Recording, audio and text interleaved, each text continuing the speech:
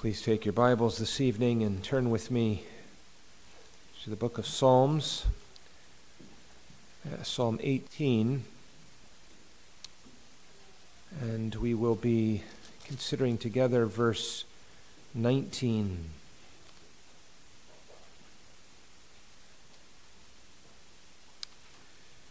Psalm 18, verse 19. He brought me forth also into a large place. He delivered me because he delighted in me. He brought me forth into a large place. This is described as an act of deliverance, one who has been in a narrow place, in a confined space, in a straight location, has been taken out of that tight location and brought into a large place. You see this kind of language in many places. For example, in Job chapter 36, verse 16, even so would he have removed thee out of the strait into a broad place where there is no straightness, and that which should be set on thy table should be full of fatness. Now, we understand the concept. We hear about those who are spelunking, who are exploring caves under the earth, and they get into a tight channel and something collapses and they're trapped. And there's a great rescue mission that has to take place. Or someone is at the bottom of a well and is trapped. Or we even hear of our brethren who are persecuted in foreign lands, and they're confined in solitary confinement in these rudimentary prisons where they're set into a very tight place. We understand that concept, and we can appreciate that in such circumstances, to be delivered, to be rescued, to be brought out, and to enter into a broad, open place would be remarkable indeed. So the concept is easy enough. Here we have David, who is writing. This is first recorded for us in 2 Samuel chapter 22. And then it's then included by the Lord here in the Psalter in Psalm 18. And it's a song of deliverance. The historical context is one of deliverance. The theme and content of the song all is descriptive of deliverance, of rescue, of relief, of salvation that has been brought to him. And it's a remarkable psalm in many respects, but even more so when found in the remarkable mouth of our Lord. As you know, this is, in the first place, his song. And so we can think of our Lord Jesus Christ taking these words, his own words, up into his lips and singing and saying, he brought me forth also into a large place. He delivered me because he delighted in me. Here we have enlargement after confinement. It really begins this section in verse 16. He sent from above. He took me. He drew me out of many waters. He delivered me from my strong enemy, from them which hated me, for they were too strong for me. They prevented, that is, they went before me in the day of my calamity. But the Lord was my stay. And so we're going to consider two things this evening under this theme of being brought into a large place. First of all, we begin with our Lord, with the Lord Jesus Christ. Christ brought into a large place. In what way was the Lord Jesus able to sing these words? How was it that he was brought into a large place? And the answer to that begins, as you well know, at the opening of the Gospels, where we read of the infinite, eternal, and unchangeable God, the second person of the Trinity, the eternal Son, becoming the incarnate Word, assuming to himself, into union with his person, a true human nature. And what do we discover, children?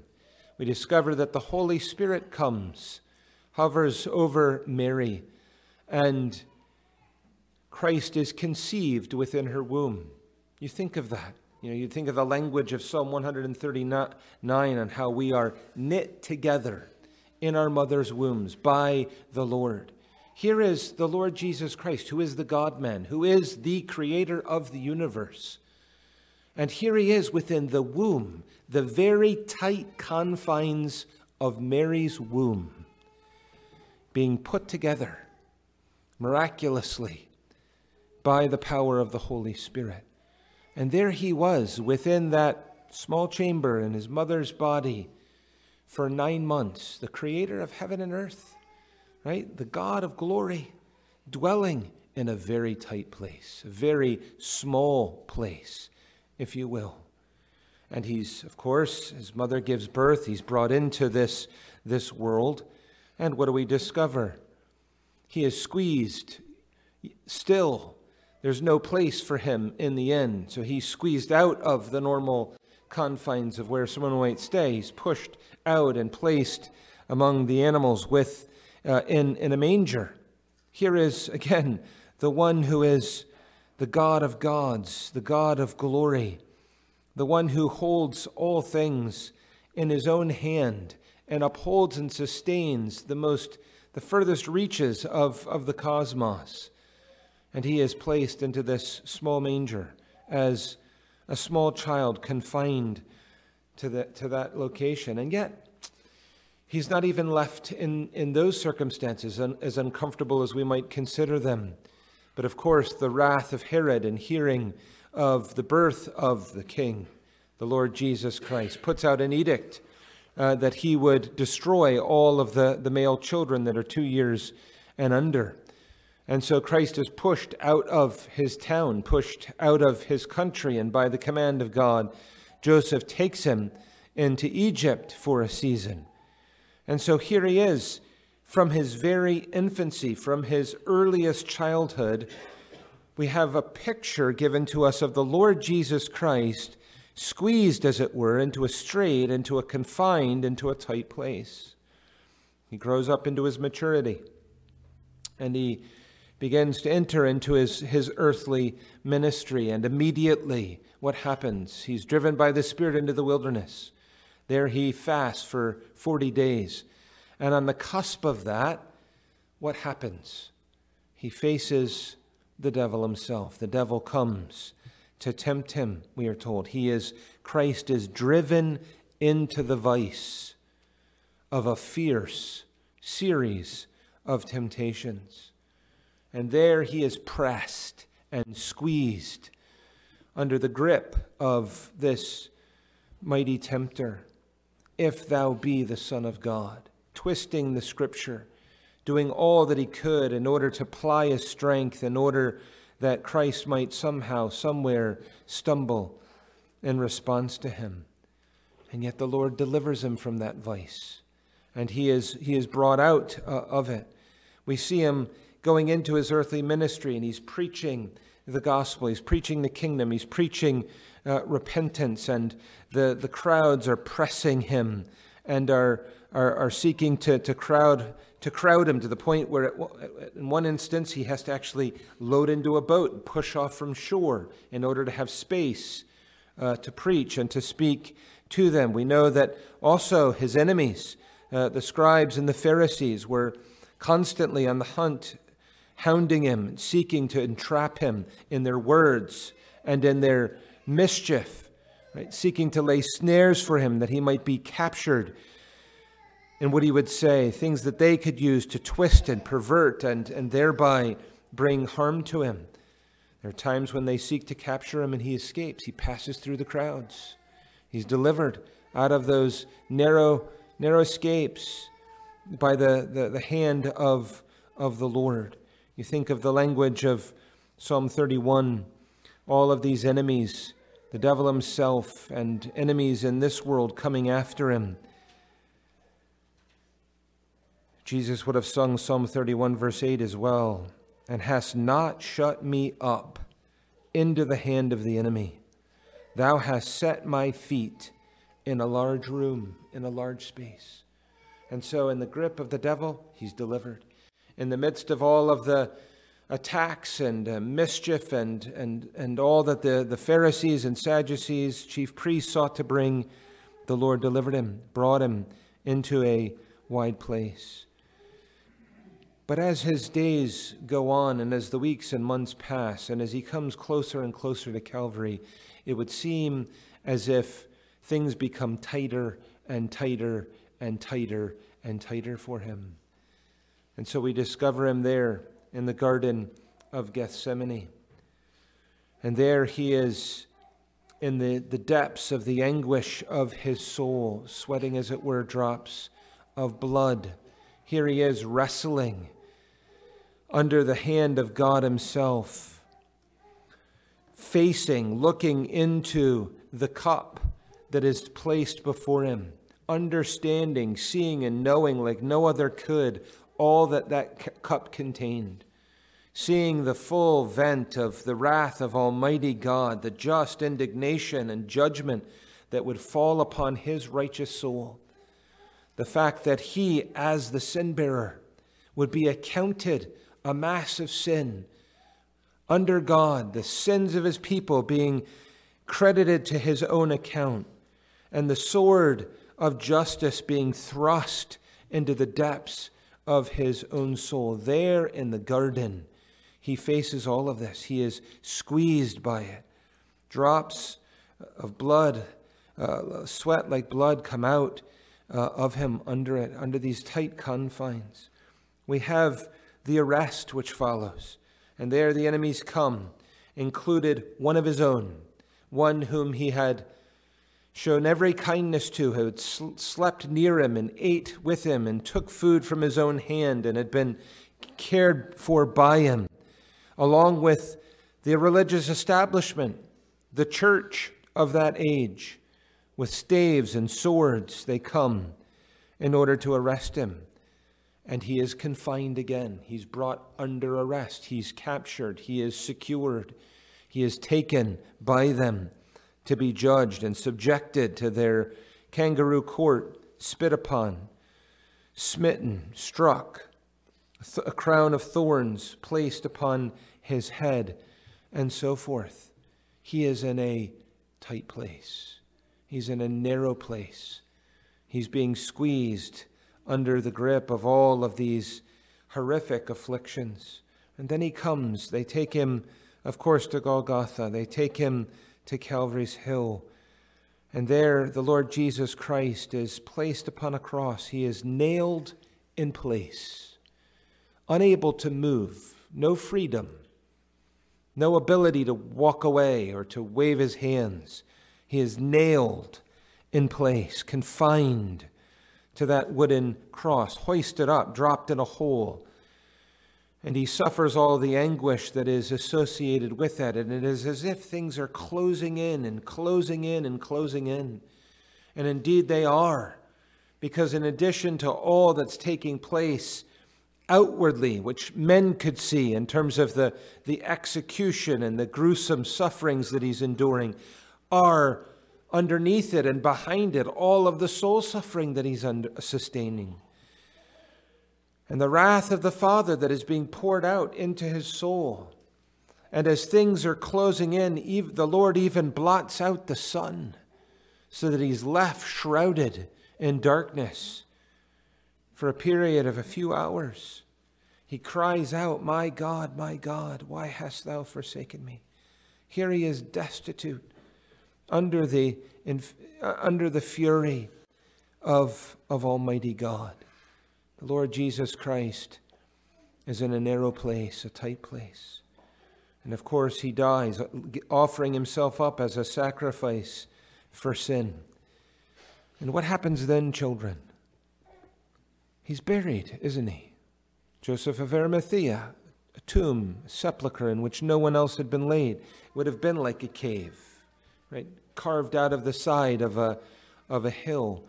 And there the Lord Jesus Christ is placed, his physical body is placed into the very narrow confines of that tomb. He is now at the bottom of his descent of humiliation. Having passed rung after rung after rung, He is now laid like a common man in a very narrow tomb. You remember, children, they take great pains to secure it. They roll a large stone over the opening of that cave, and the seal is placed upon it. And they post guards outside in order to protect and defend it. And there, the body of the Lord Jesus Christ is inside. And they're thinking to themselves, there's nothing he can do now. There's nowhere he can go now. This is the end of the story. And nothing else can come from this. He is left in the cramped quarters of that sepulchre. But Christ is brought into a large room. He can say, he brought me forth also into a large place. He delivered me because he delighted in me. The grave could not hold him.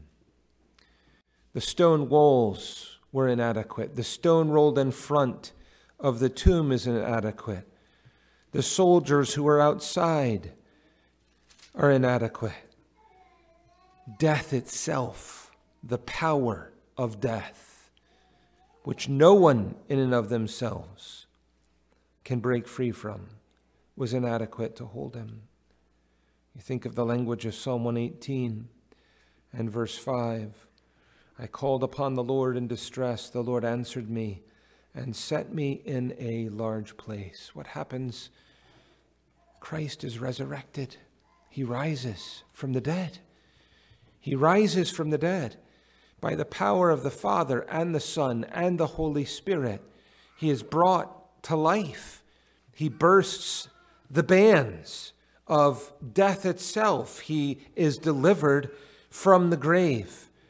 And he is brought in his resurrection into a large place, out of the hole of death, into the broad place of life under the power of God. And here is resurrection power, supernatural miracle, a work of God, something that could never be duplicated or fabricated by any other, anywhere, under any circumstances.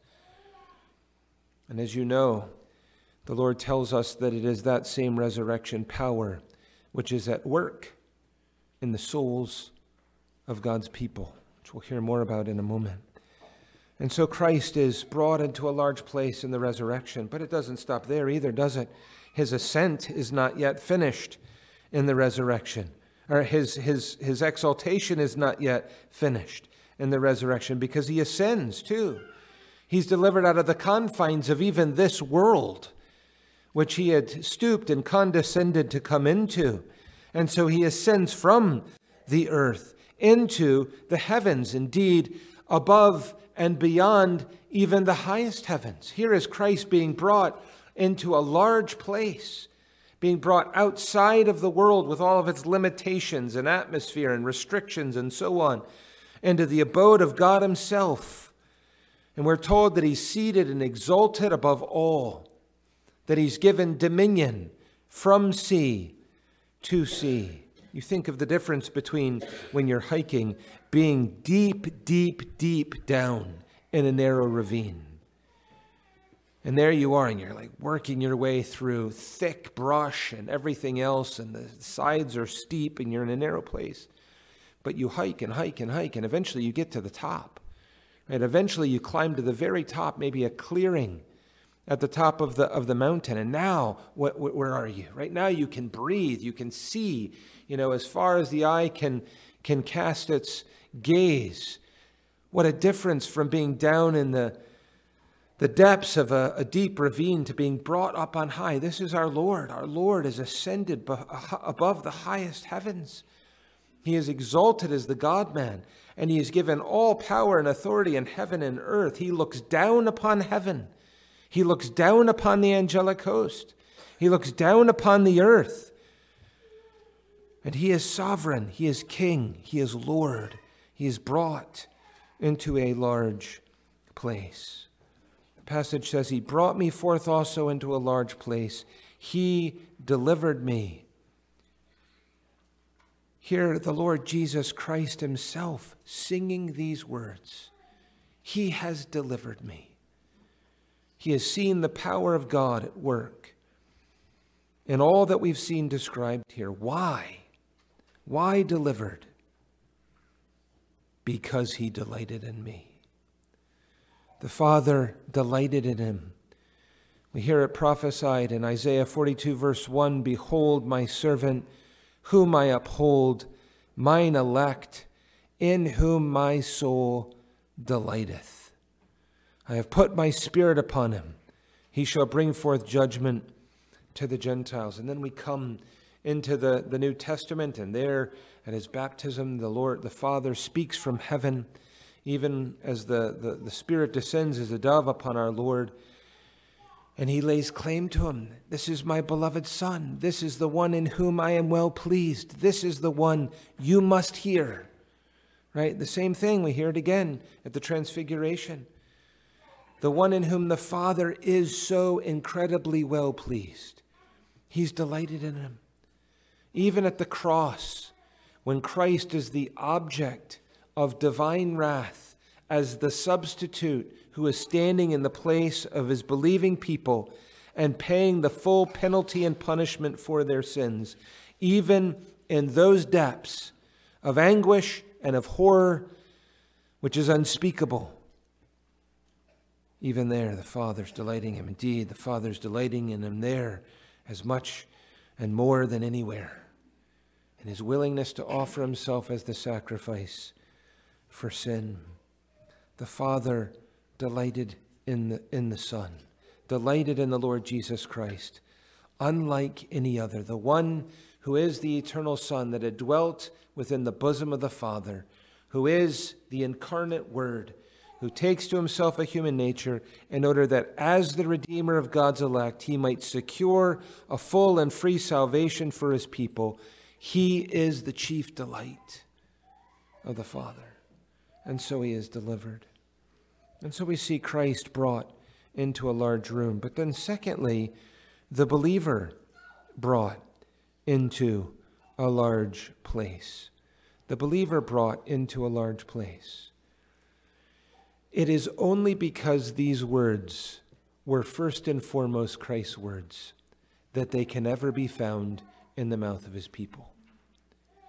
They become our words because they were first his words.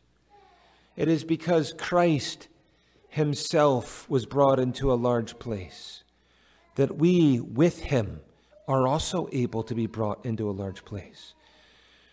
He indeed delivers us. He delivers us from all of the narrow confines in which we find ourselves. You think of how often this sort of imagery is found. Psalm 40, he brought me out of a pit, right? A miry pit of clay. That's where we were. He delivered us. He set our feet upon a rock. He put a new song in our mouth, even praise to our God. You have something similar in the opening of Psalm 116 as well. And so here is a believer who by faith, through the ministry of the Holy Spirit, is brought into union with the Lord Jesus Christ and thereby enabled to enjoy the same privileges and to be able to, in their own experience, participate in all that these words mean. He brought me forth also into a large place. He delivered me because he delighted in me. Where do we find ourselves? We find ourselves in the stranglehold of sin. That's where Christ found us, if we are a believer. That's where all of us are by nature. That's how we're born, in the stranglehold of sin. Crushed under the weight of guilt. The guilt of a broken law pressing down upon us, right? That broken law crushing us under its enormous weight, pressed under the sentence of that law. Guilty. And the guilty must pay the punishment and penalty that is due for that guilt, which is everlasting torment in hell. All of the fears that come with that. confined to the prison house of spiritual bondage, unable to do anything good, unable to do anything to save ourselves, unable to do anything to please the Lord, to attract the Lord's favor in and of ourselves. That's where some of you that's where some of you are precisely this evening. You're in the stranglehold of sin. You're in the bondage house of the prison of sin. You're pressed under the guilt under the weight of guilt and under the sentence of the law. And that's where you will stay, left to yourself. Because you cannot deliver yourself. Notice the language, He delivered me. This is your only hope. If you're unconverted here this evening, this is your only hope, is that He, that is Christ, would be the one who would deliver you, who would snatch you like a brand from the fire, who would scoop you out of the miry pit of clay, who would come into the depths of this narrow, tight confines that you find yourself in, and to bring you out with the strength of His own arm. You know, we sing in Psalm 46, God is our refuge and our strength in straits, in tight places, a present aid.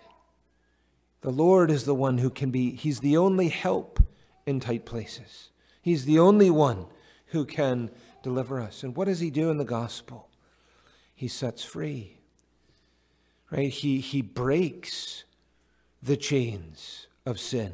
He looses His people from the prison house of bondage. He opens those prison doors. He delivers those who are stifling and dying, as it were, spiritually in their own blood and sin. The Lord comes and He delivers. And He brings His people out of that dank, dark dungeon and brings them into the light and liberty of the open place of His grace and gospel. And through the gospel, we're brought into the open, into a place that is broad, a place where we can stretch and look and take in all that is around us. This is the mercy of God in Christ Jesus. He delivers poor, helpless sinners and brings them into a large place. And there the believer goes on. And you think of all of the other ways in which this verse becomes our song within our own experience. We face temptations, even those in a state of grace, those who are walking with the Lord and walking before the Lord. And just as was with our Savior, the devil comes. And the devil corners the believer. And the devil seeks to lay his grip upon the believer. And he brings various angles and arguments and snares and enticements and temptations in order to trap and to bind and to pull down and to stumble the Lord's people. What does the Lord do? He delivered me. The Lord comes and makes a way of escape. In the language of Paul, there hath no temptation taking you but such as is common to man. But God is faithful, who will not suffer you to be tempted above what you're able, but will, with the temptation, also make a way to escape, that ye may be able to bear it. And here is the Lord. You find yourself being backed deeper and deeper into the corner of temptation. And the Lord comes in His mercy to deliver. And He makes a way of escape for His people. And He brings you out into the open, into a large place. The same thing is true with regards to trials. All of the various afflictions, the suffering that God's people are called to. What is that? It's a call to service. We serve the Lord in suffering. It's a field of labor. It's a field in which we walk before the Lord. But it is a narrow place, isn't it? It's a tight place. And the Lord comes to us in those things, and the trials can be acute, and they can be chronic, and they can be enduring at times. They can be intense. They can be overwhelmingly heavy in pressing us. And all of their diversities. And it feels as if, left to ourselves, enclosed in those afflictions, that we would despair, that our faith would fail. And the Lord comes, doesn't he? If God did not interpose, your faith would fail. But while enclosed in these temptations, the Lord comes, and he grants escape, he grants relief, he grants upholding, he grants strength. He brings the soul, even in the midst of affliction, into a large place where there is fresh, as it were, fresh air that is taken into our lungs. Ultimately, the believer doesn't even stop there, do they? Because ultimately, the believer is taken into the largest of all places, which is heaven itself. The same place that Christ is gone, to be with him at his throne, on his throne, before his throne, to be above and beyond the reach of sin and sorrow.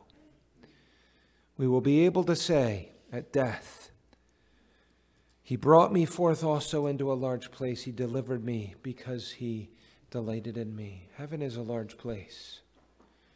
It's a place where God himself dwells. It's a place where innumerable angelic beings dwell.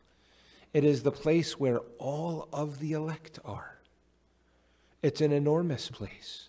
It's a very large place. The Lord delivers his people and he brings them with Christ into that large place, above and beyond the reach of sin and of sorrow, to be forever with the Lord. But as with Christ, we also note here, he delivered me because he delighted in me. He delivered me because he delighted in me. You think, well, Pastor, it's very, very easy to hear those words in Christ's mouth. Of course, the Father is well pleased and delights in the Son. But for the believer, he delivered me because he delighted in me. That can be a point at which you stumble. And yet the Lord tells us over and over, you go back to the law in Deuteronomy chapter 10, verse 15, only the Lord had a delight in thy fathers to love them. And he chose their seed after them, even you, above all people, as it is this day. You think of the same thing in the prophets, places like Isaiah chapter 62 and verse 4, thou shalt no more be termed forsaken, neither shall thy land any more be termed desolate, but thou shalt be called Hephzibah, which is translated, my delight is in thee. Thou shalt be called Hephzibah, thy land Beulah, right, married.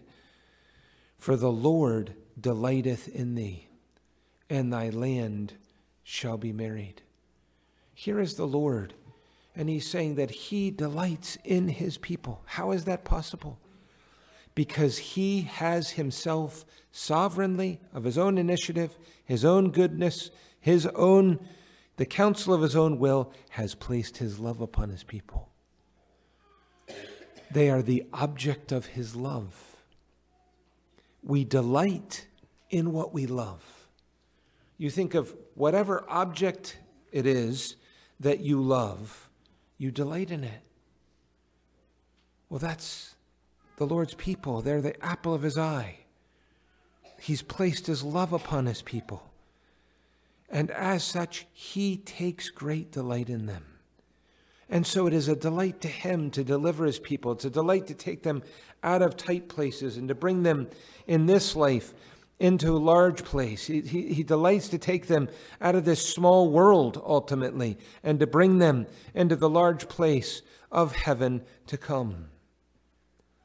The Lord delights in his people because his people are found in his Son. They're found in union with his Son. They've been purchased by his Son. They belong to his Son. They're covered in the righteousness of his Son. They've been washed with the blood of his Son. They've been married to his Son. And so the Lord delights in his people, and he delights to bring them into a large place. We see our own weaknesses. We see our own weaknesses. We often feel claustrophobic. We often feel, spiritually speaking, metaphorically speaking, claustrophobic. Our trials, our temptations, our struggles, our setbacks, our own inadequacies, we're enclosed.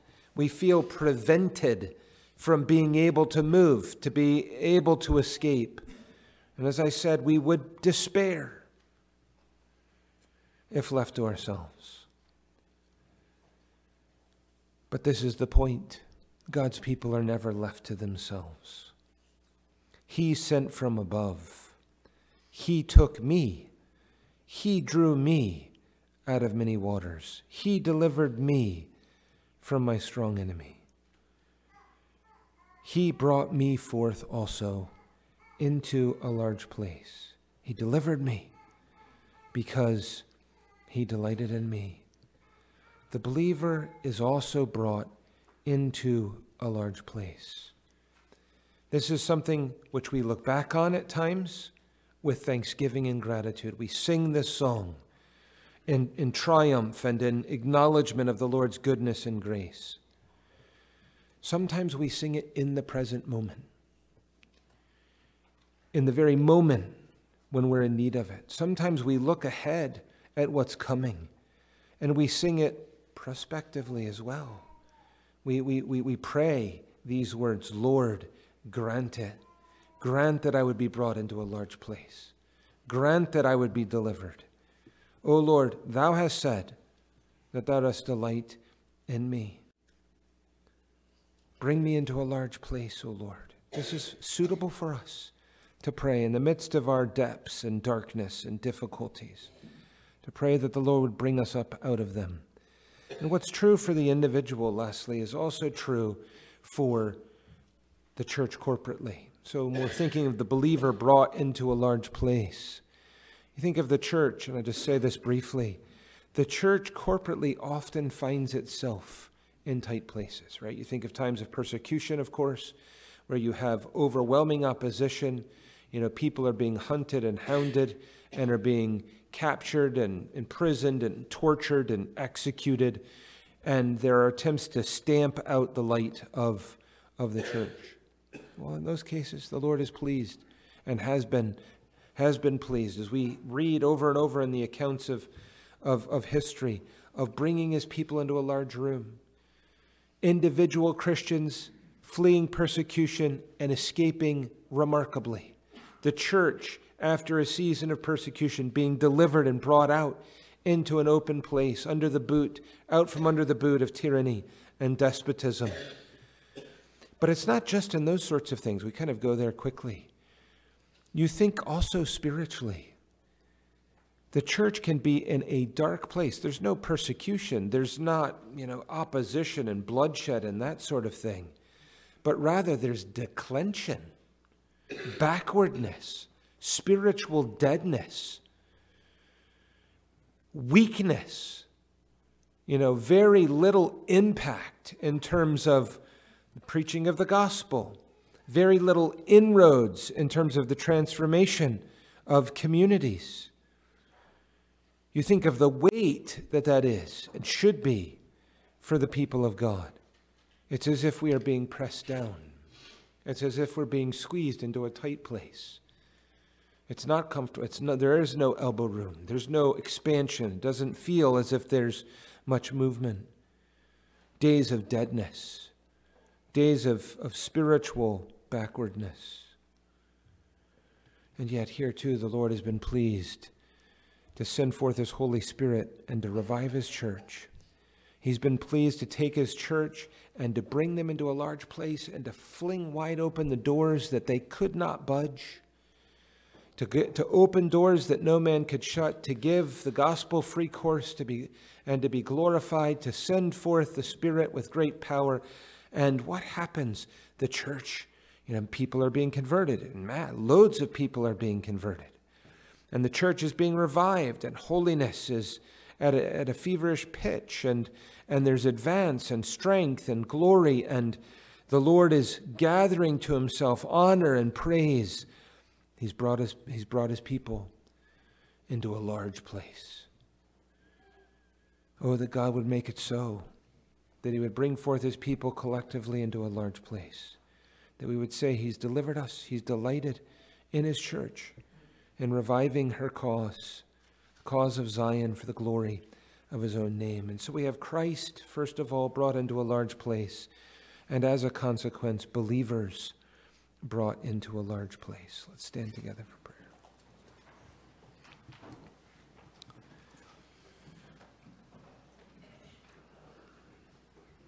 Almighty God in heaven, the one who alone is able to open doors that no man can shut, to shut doors that no man can open, the one who alone is able to deliver poor helpless sinners from the miry pit of clay, the one who comes as Savior, as Redeemer, as Deliverer. O Lord, we magnify and glorify thy name for thy grace, and we are thankful for all of the ways, the relatively small ways as well as the enormous ways in which thou dost bring thy people into a large place. And we return our thanks and gratitude for every token of mercy, and pray, O Lord, grant that thy will would continue to be accomplished, that we would be again and again able to sing these words with faith and love and joy, with meaning, to the glory of thine own name. How thankful we are for our Redeemer. How thankful we are that Christ himself has been brought into a large place. And so we ask these things in his precious name. Amen.